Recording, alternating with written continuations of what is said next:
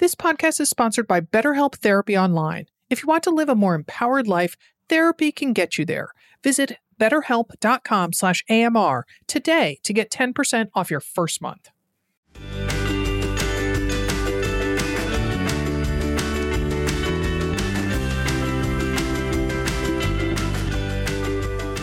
Welcome to Many Happy Miles, a podcast that celebrates all types of forward movement. Whether it's a little Nordic skiing or maybe a spin around the ice rink with a waltz jump thrown in if you're feeling kind of frisky, we're here to say yay to all of it.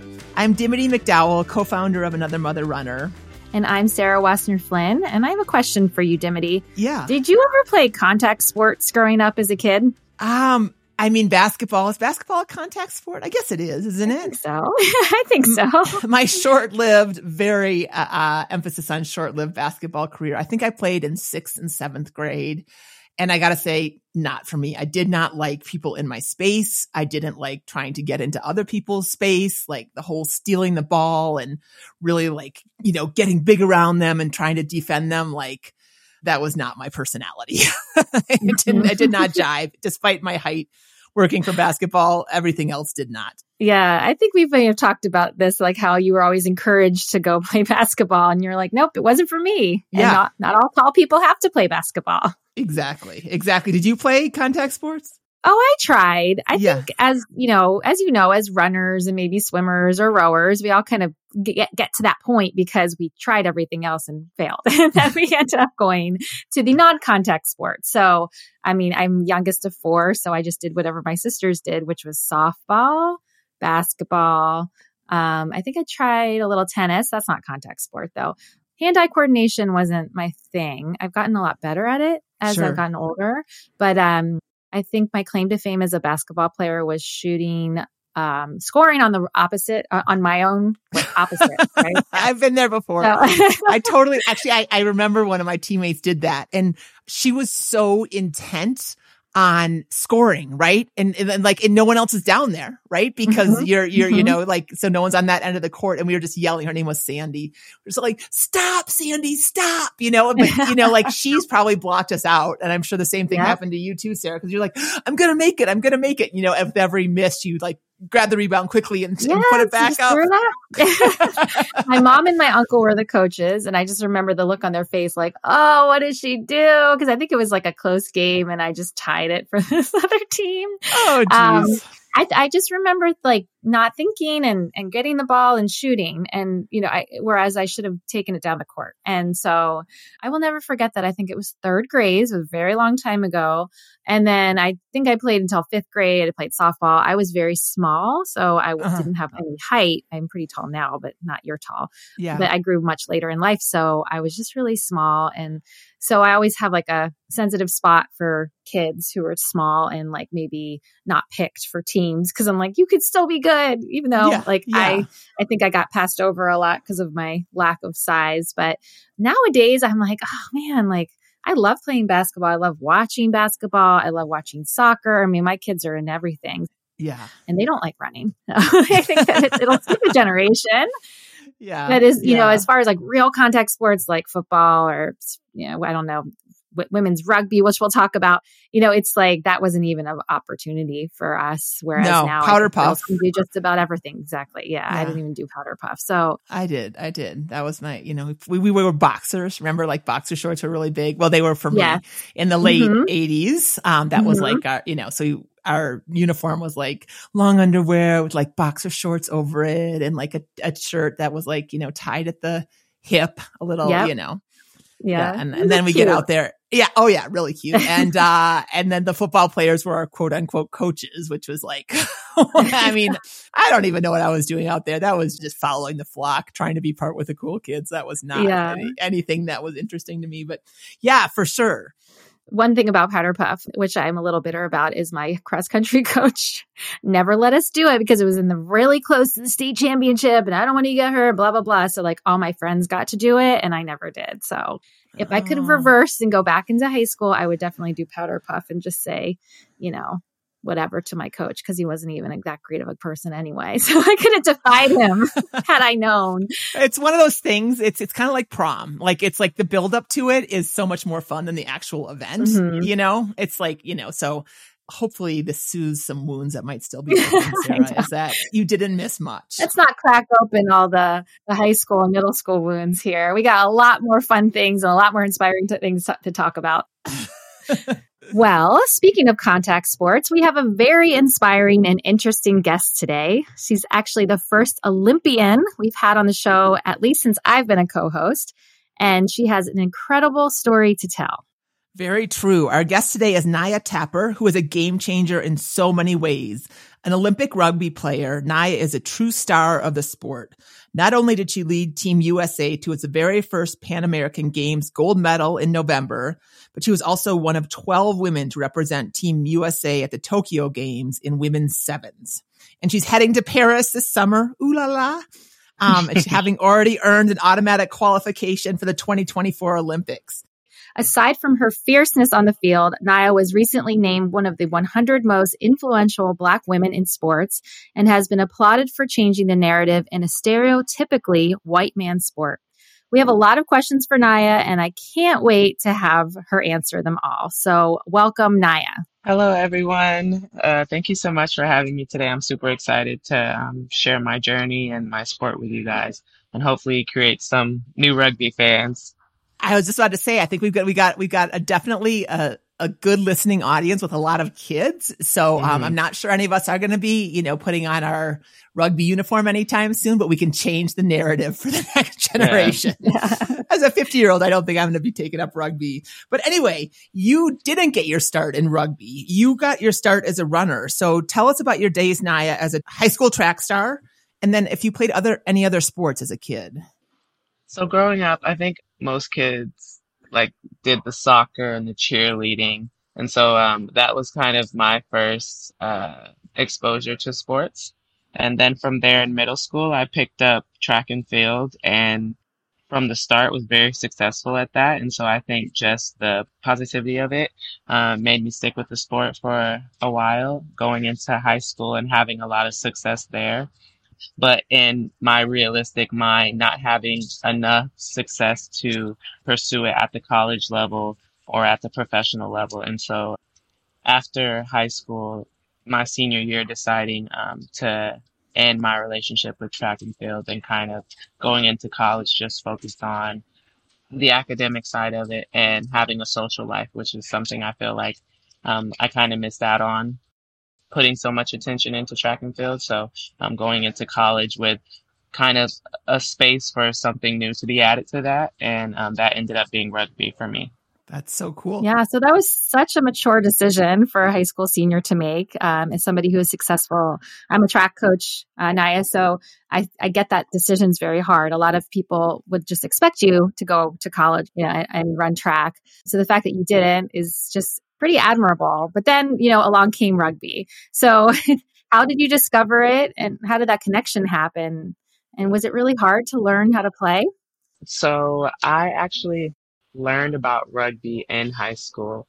Our high school had a team, which was very surprising because we were in a majority Black community. And growing up in that type of community, you never heard about rugby. And so to have it at my school was kind of like destiny in a sense for me. I kind of like to say sometimes. We had a math teacher, one of my math teachers in high school, an amazing math teacher, a white male that brought the sport to the school, which I think was just such a huge exposure for the community. And hearing about the sport and seeing the similarities to football, which I was a huge fan of playing growing up, it definitely caught my interest, but at the time I was so focused on track and field. And then going into college and again, having that space of a void to fill in a sense, because I did still crave that competitiveness, not just in academics, but wanting the sport aspect as well. I was walking in the quad one day and seeing they had tryouts for rugby, and it kind of was just a light bulb of like, oh, this, like, you've been here before, but didn't take up the opportunity then. Here's another opportunity to try something new, something that could be of interest to you and complement your attributes. And so I went out to try out for it, and it was for a club team. And so I think back in those days, like, as long as you showed up, for the most part, you made the team. And so surprisingly, I made the team. And it kind of just skyrocketed from there. My track and field background being a huge reason of why. So to your question of, was it a hard sport to learn? Absolutely. And even today, as somebody who's been playing professionally for 8 years, I'm still constantly learning more ways to get better at the sport and all of those things. That's cool. That's cool. So remind us, Naya, where did you grow up, and then where did you go to college, just to place you geographically? Yes. So I grew up in Charlotte, North Carolina. Before that, I was a part of a military family. So my dad was in the Army, and we moved around a couple places. I was actually born in Beaufort, South Carolina, and then lived in Texas, New York, Georgia, and then eventually settled in Charlotte, North Carolina once my parents had a divorce. And so from there, I was raised in Charlotte and then attended UNC Chapel Hill. So spent a lot of my growing up years in North Carolina. Nice, nice. And just to place you geographically right now, in case listeners are hearing the background noise, she's not hanging out on the street or anything. She's actually hanging out at the cafeteria at the U.S. Olympic Training Center, right? In San Diego. Is that right, Naya? Yes. So our training base, where rugby, along with other sports like archery, soccer, rowing, track and field, where we all train on a full resident style. Very cool. And so right now it's lunchtime, so apologies for the noise. The athletes have to eat. Do not get between a training athlete and their food. I know that for sure. Exactly. All right. Let's get back to rugby here. So let's talk about that learning curve. Can you explain kind of the basics of rugby? You alluded to it was kind of like football, but I know for me, I mean, when someone who's brand new, how do you explain the sport? Yeah, I think the first thing to know is that whether it's a men's side or a women's side, all the rules are the same. Okay. And then from there, it's a contact sport, so there is tackling involved. The only equipment that we wear that's different from football is we only wear a mouth guard. We don't have pads or anything. So we have our cleats, our mouth guard, and our rugby jersey and shorts. And in terms of the gameplay, we have different set pieces where it could be a kickoff or a kick receipt, kind of similar to what you see in football at times. We also have set pieces that we refer to as a line out, where we're lifting people in the air to retrieve the ball. And we also have a scrum, where we're pushing against each other to retrieve the ball. You can only pass the ball lateral or backwards. The only time the ball can go forward is when you're kicking it. Let's see what else. In order to score, in football, you call it a touchdown. In rugby, you call it a try. And the difference between football and rugby in the scoring aspect is in football, you just have to cross the line into the end zone. In rugby, you have to get into the end zone as well as put the ball down. So if you get into the end zone but don't put the ball down, it doesn't count as a try. In terms of the point system, scoring a try is 5 points. And then like in football, you can kick for 2 extra points for a conversion kick.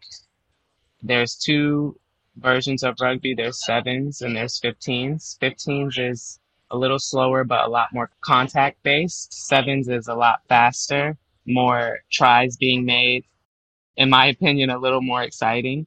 And with 7s, you have 7 people on one side of the field and 7 people on the other. So that's kind of the gist of the sport. Mm-hmm. And that's what you play is women's 7s, and that's what's competed at the Olympics? Yes, and we play for 14 minutes, so 7-minute halves and a 2-minute halftime in between. Wait, the whole game's only are there a lot of stops? I mean, 14 minutes, like compared to like 60 for football. Are there a lot of stops in there? So you'll see like the difference between 7s and 15s. 15s is an 80-minute game, so it'll be 40-minute halves and a 10-minute halftime. And 7s again is like 14 minutes. And so playing wise, we do it tournament style, similar to soccer. But you'll have 3 games in one day, which will be like your pool play.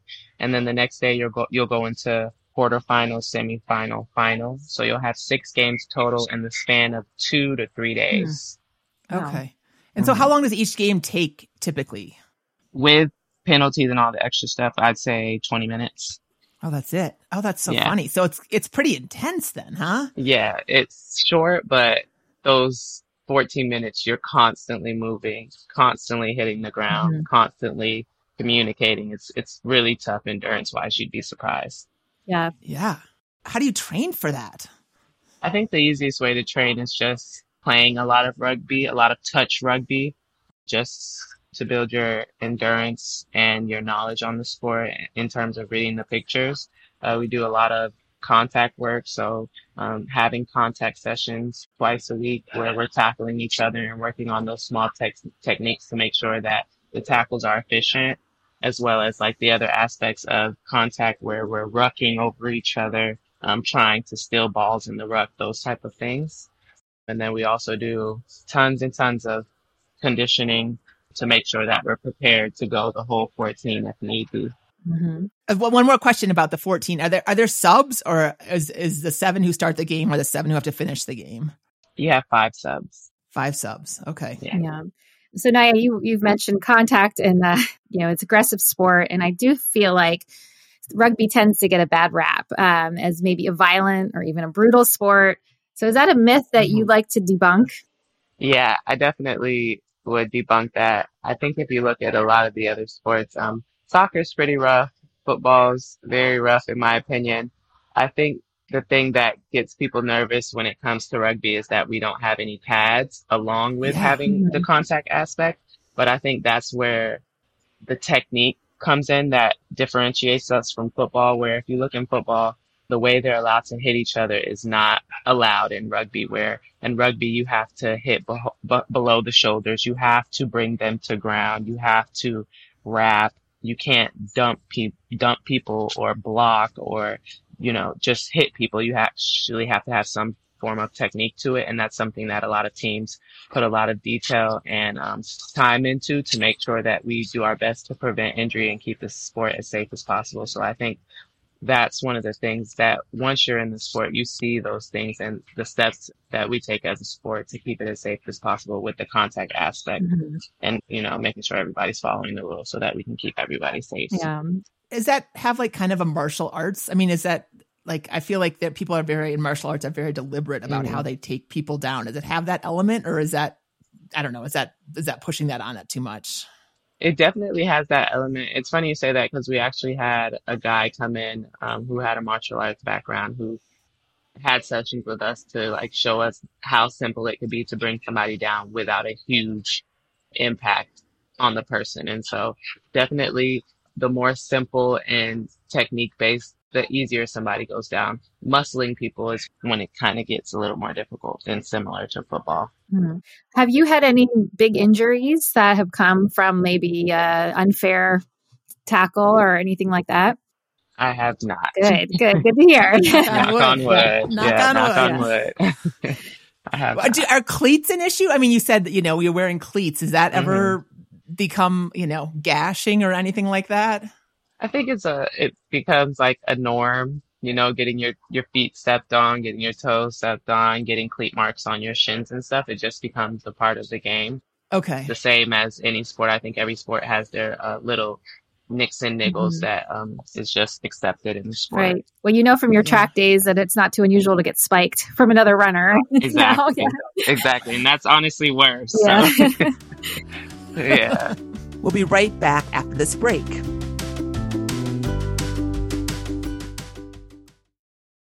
This episode is brought to you by BetterHelp Therapy Online. For 10% off your first month, go to betterhelp.com/AMR. With a new year, a lot of folks want a new you. We get obsessed with how to change ourselves instead of just expanding on what we're already doing right. Maybe you run 3 days a week and now you vow to commit to strength training too. Or maybe you already eat loads of fruits and veggies and now you want to meet your protein requirements. Therapy helps you find your strengths so you can ditch the extreme resolutions and make changes that really stick. Therapy doesn't have to be prompted by a trauma or conflict. Last year, I worked with a therapist who helped me set boundaries and understand my values better, and how to chart a course based on those values. The insight and coping skills I gained filtered into every aspect of my life, including interactions with my family members. Invaluable. If you're thinking of starting or resuming therapy, give BetterHelp a try. It's entirely online, making it convenient, flexible, and suited to your schedule. Just fill out a brief questionnaire to get matched with a licensed therapist, and you can switch therapists anytime for no additional charge. Celebrate the progress you've already made.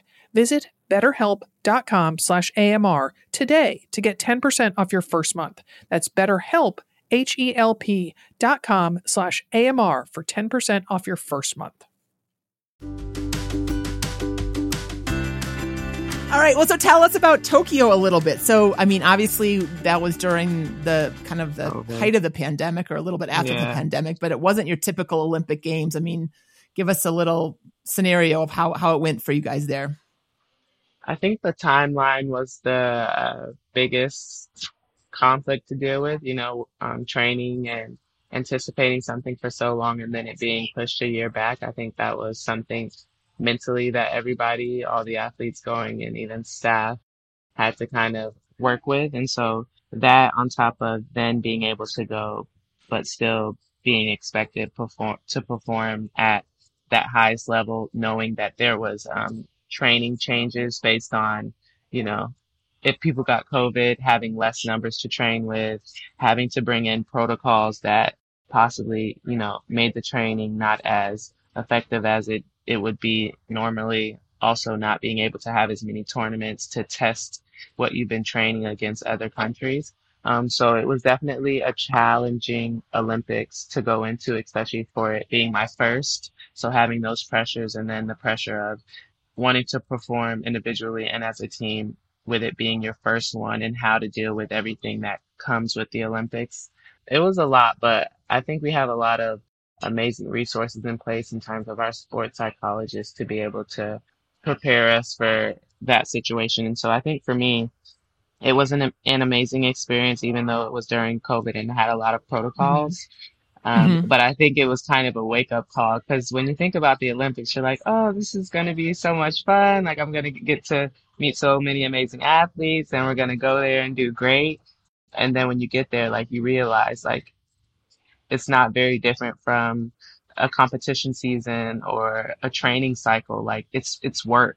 And when we got there, like that's constantly what it was. And you didn't really, for at least speaking for myself, get to like have fun and enjoy it and be happy. Majority of the time, I was stressed out and tired and mentally fatigued. And so I think just having that experience will allow me to put myself in a better position training for this Paris 2024 Olympics to find more balance in that and have an understanding, it's going to be tough, but now that you've had that experience, where can you find spaces that you can actually enjoy that you're at the freaking Olympics? Yeah.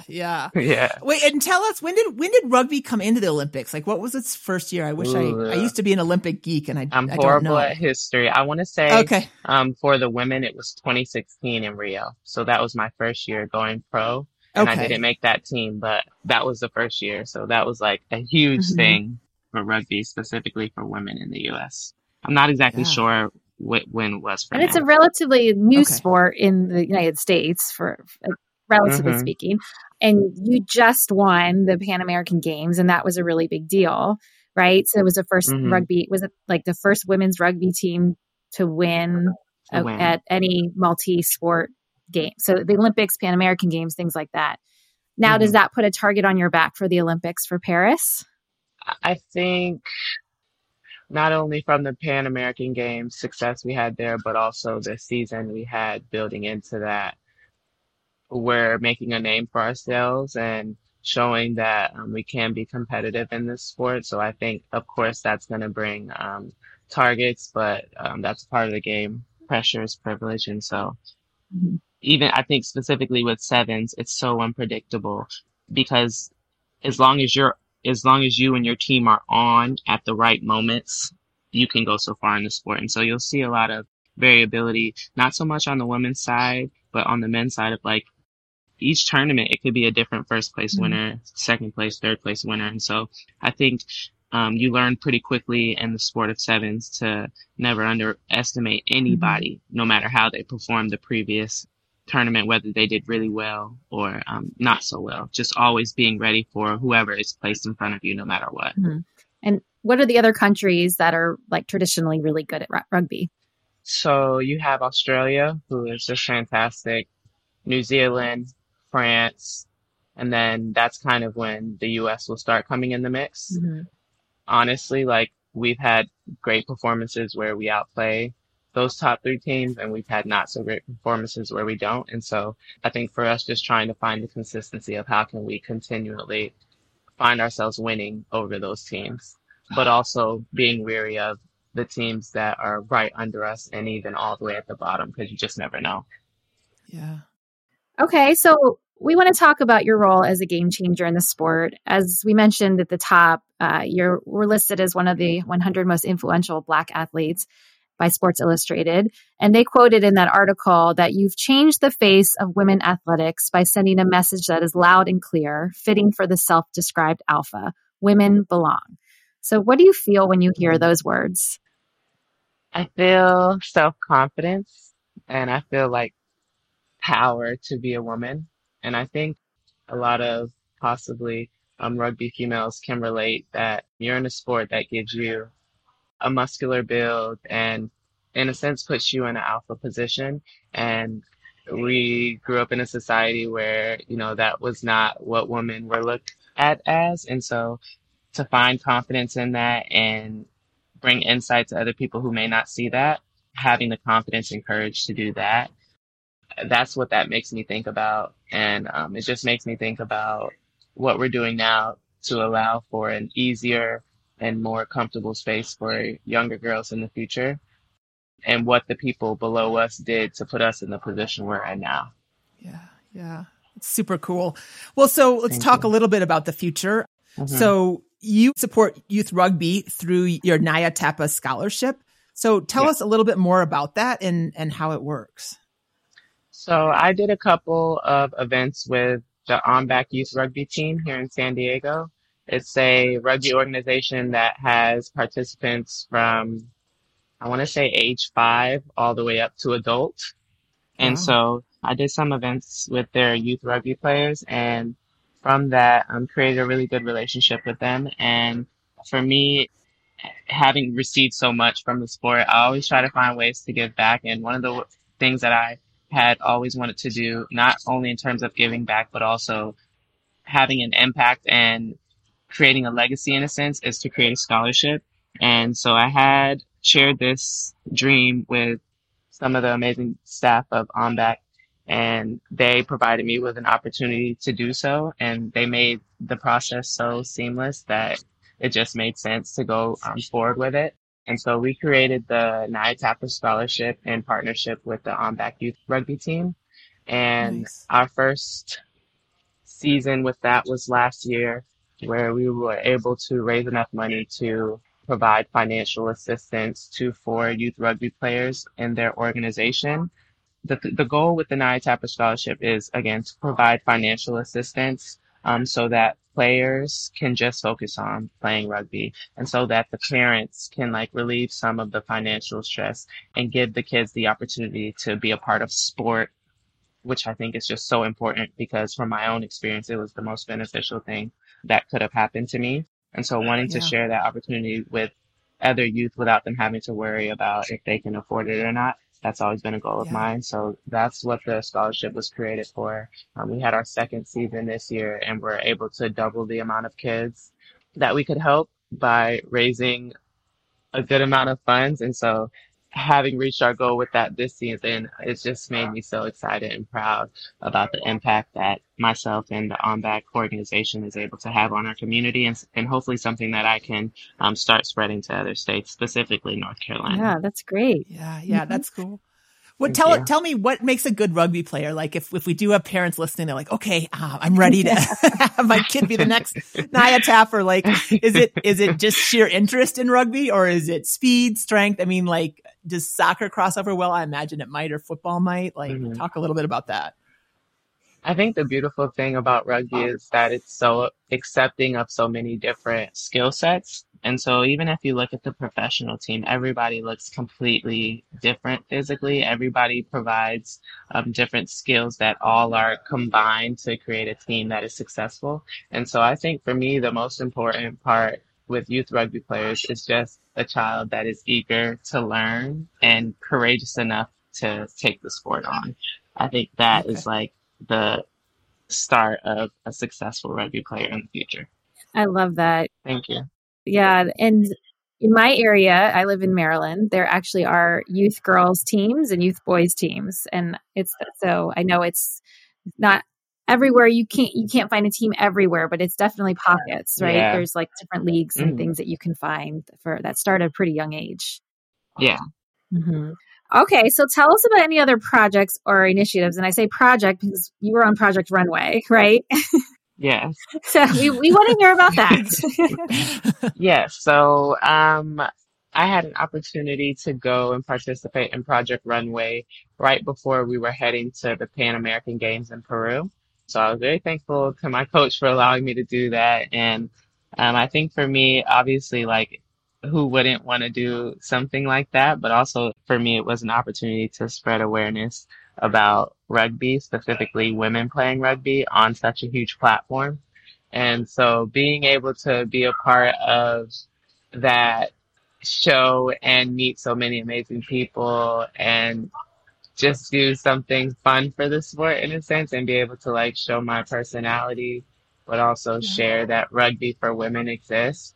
I think it was just a huge success in accomplishing the things that I wanted to accomplish by participating in that, and something an experience that I'll never forget. Was it a show of all Olympians, or what brought you on the show? Yeah. So It was a Olympic themed episode, and so they had Olympians from other sports as well participate in it, and the designers had to create dresses that. Not dresses specifically, but outfits that kind of show the personality of the athlete to kind of give you an idea that we're more than just athletes. Mm-hmm. Yeah. Well, you had a beautiful red dress. I mean, that was pretty fierce. Did you like your dress? I love my dress. Okay, good. I was very happy with it and very surprised. Not surprised, but just to see how talented the designers were and actually how fast they put these things together. I just thought that was so impressive. Did you get to keep it?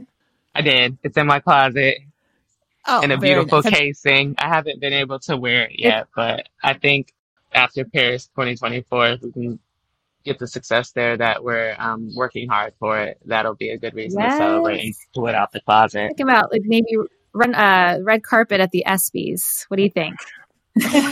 I would. Yes. That's definitely on my bucket list, the ESPY. So yes, let's speak that into. Let's do that. Well, and I think you should, like, I mean, it kind of is a beautiful, it's like I said, it's like a cocktail length dress. You take it to Paris with you. So that you have your celebration dress ready for you when you take your night out in the town to celebrate your medal. Yeah. Good luck, Naya. Thank you so much. That was just a really fun interview. And if people do want to find rugby spots for teams for themselves or anyone else, is it USA Rugby? Is that where they would go?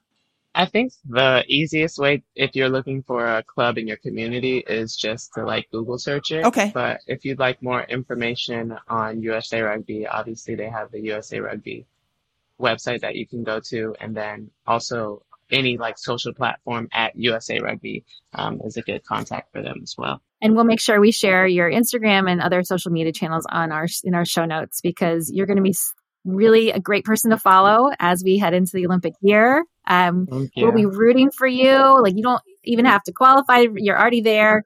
So, there aren't that many Olympians that are locked in. You're one of them. So, it's going to be really fun to follow and cheer for you in Paris. Thank you so much. I appreciate you guys so much. Thank you for providing me a platform to share my journey in my sport. Thanks, Naya. You're welcome. Take care. Go have some lunch now. Yes. All right. Take care. Thanks, Naya. Thank you. Great chatting with you. Thank you. Likewise. So I'm thinking, Sarah, that red dress is what should be packed in her suitcase to Paris, so that when they take a medal or have a great games, whether they take a medal or not, she has a celebration dress ready to head out on the town on the Champs-Élysées or something like that. Yes, I think I can totally picture it. Like the Sex and the City finale. Remember that, where she's on the bridge with I think it was a Christian Dior gown, and she needs to recreate that in a photo shoot for her Instagram. It's going to be perfect. Yeah. Perfect. Fun learning about rugby. I learned so much from her. I actually did too. Yeah, that was really fun. Very cool. Good luck, Naya. All right. Well, if you want to maybe not play rugby, but join us on a really fun 20-mile hike in the Delaware Valley on June 15th, check out our Hike Like a Mother program. We are going to train together as a group. Training starts on January 29th. We have a 20-week training program. I am the coach of it. We have a great group going already. We would love to have you join us. So we're going to train virtually for 20 weeks. Getting ready for this epic hike in the Delaware Valley, which is in Northeast Maryland, super close to you, Sarah. Yeah, not too far at all. Yep, on June 15th. So check it out. We'll have that in our show notes as well. Our podcast today was produced by Barry Medore of Fire on the Bluff in St. Paul, Minnesota.